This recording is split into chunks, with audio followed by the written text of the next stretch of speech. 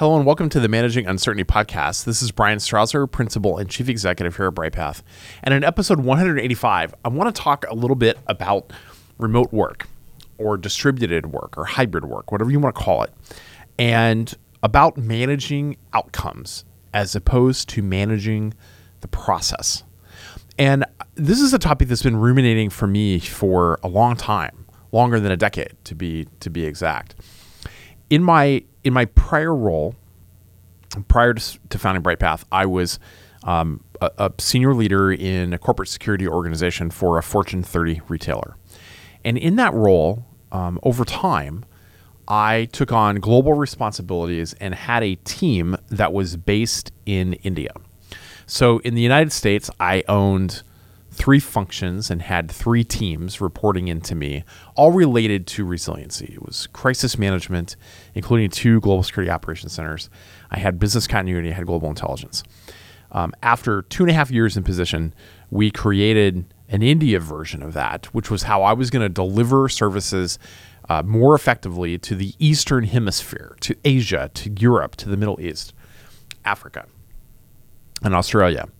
And that team, of course, was going to be somewhere else. It was going to be based out of Bangalore, and they were going to have their own set of travel and stuff. So I had to learn how to kind of manage this distributed work environment.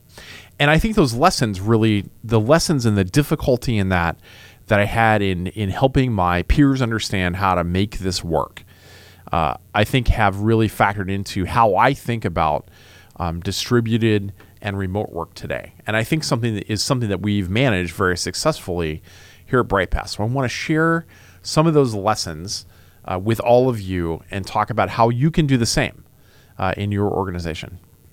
On our careers page here at Brightpath, we say very clearly that we fully embrace a distributed work environment.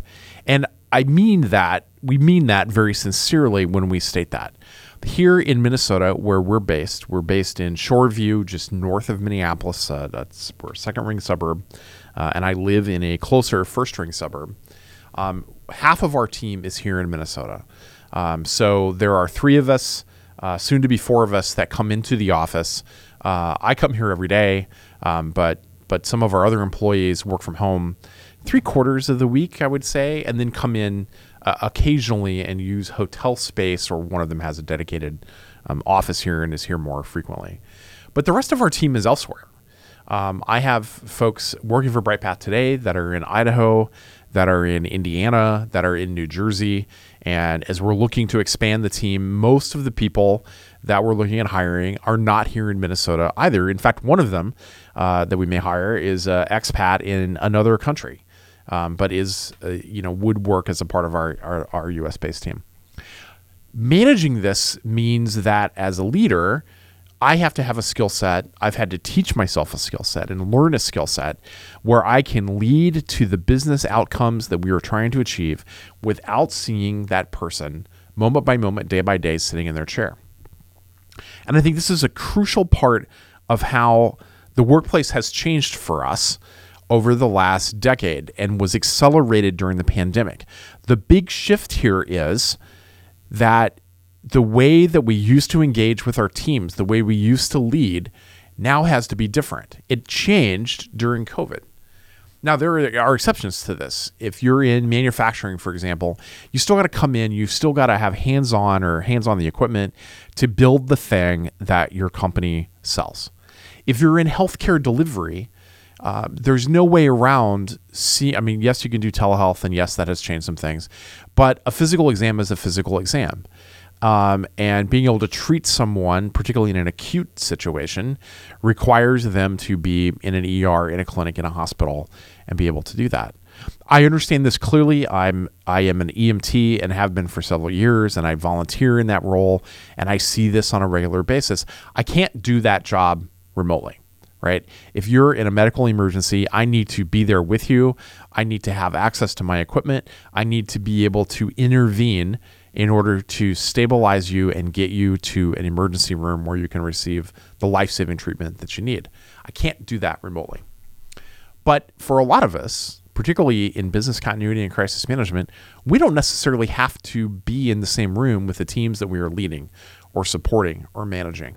And that's where we have to really shift our mindset as business leaders away from this very synchronous idea of butts in seats and everyone works during the same time period, and that's the only way that things can get done. And we all have met leaders that do exactly that. If they can't see the staff at their desk, they can't figure out how to lead them. This whole idea of first to arrive and last to leave mentality of time spent at the office to determine who is productive is ridiculous. And it is so 19th and 20th century in our thinking. This whole, in my mind, this whole idea that we even have to be on the same, clock is an idea that in a knowledge economy just doesn't apply anymore. As you think about leading a remote or a hybrid or a distributed team, then you have to think about outcomes. You have to think about the fact that your team that you're leading is not responsible for working 40 hours a week or 8 hours today, or in a lot of cases being available between 8 and 4. It's about the service or the end product that you're providing to the customers. It's the result of all of that work. So we should be evaluating and thinking about the work that our teams do based on that work, based on the quality of that work. After all, we're all working towards the same company result, right? No matter what our small part in the process is for you. It's not about measuring productivity based on hours. That doesn't tell you how successful your team is other than just being successful at showing up. Now, if you're in a service position, if you're in a role where there is some element of I need to be available between these certain hours, that's slightly a different ballgame, right? But generally, we want to be prioritizing outcomes.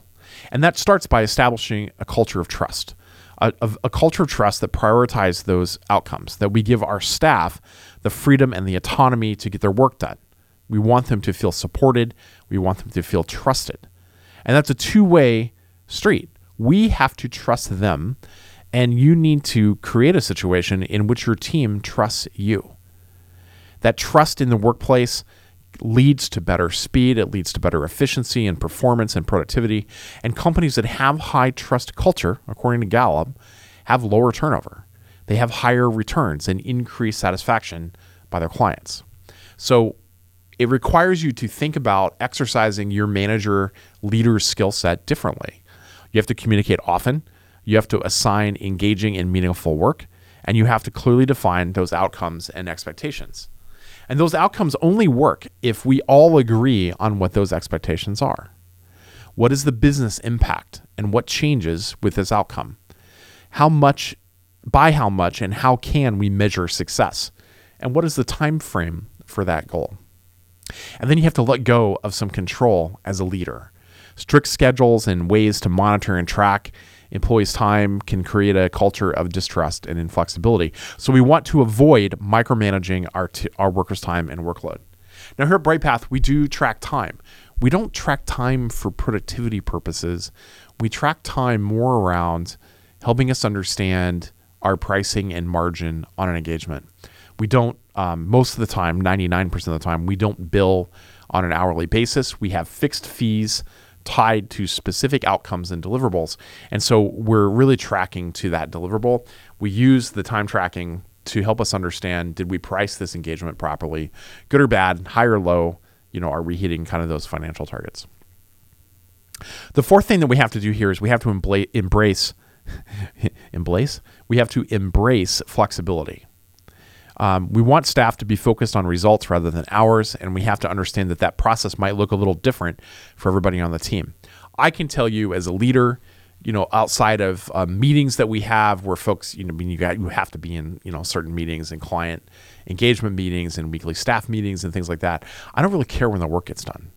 I don't care if our comms team writes a fantastic article and does it tonight between 10 p.m. and 1 a.m.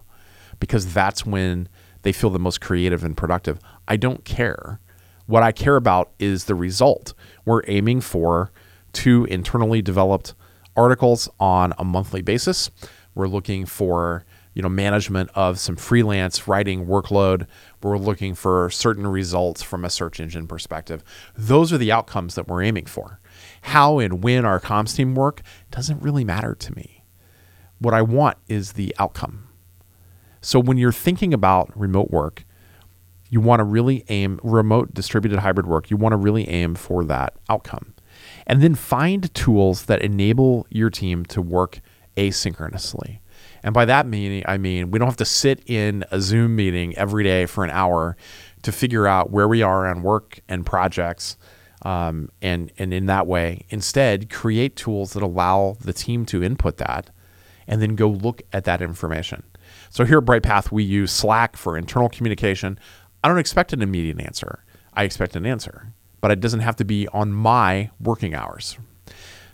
We use a collaborative note-taking and project management tool called Notion, and that's where we track, for example, our content calendar. I don't need to be in a meeting with my comms team to know where things are at with content. I can go into Notion, I can go to the content planning section, and I can see exactly what's coming up schedule-wise and the status of those articles in the writing process. And I can tell at a glance, are we on track? Are we ahead of our schedule? Are we off track? And then I can contact the team and correct that discussion. So these are some of the ways in which using some of these tools and some of these methods can help you manage to the outcomes instead of managing the work that your team is doing.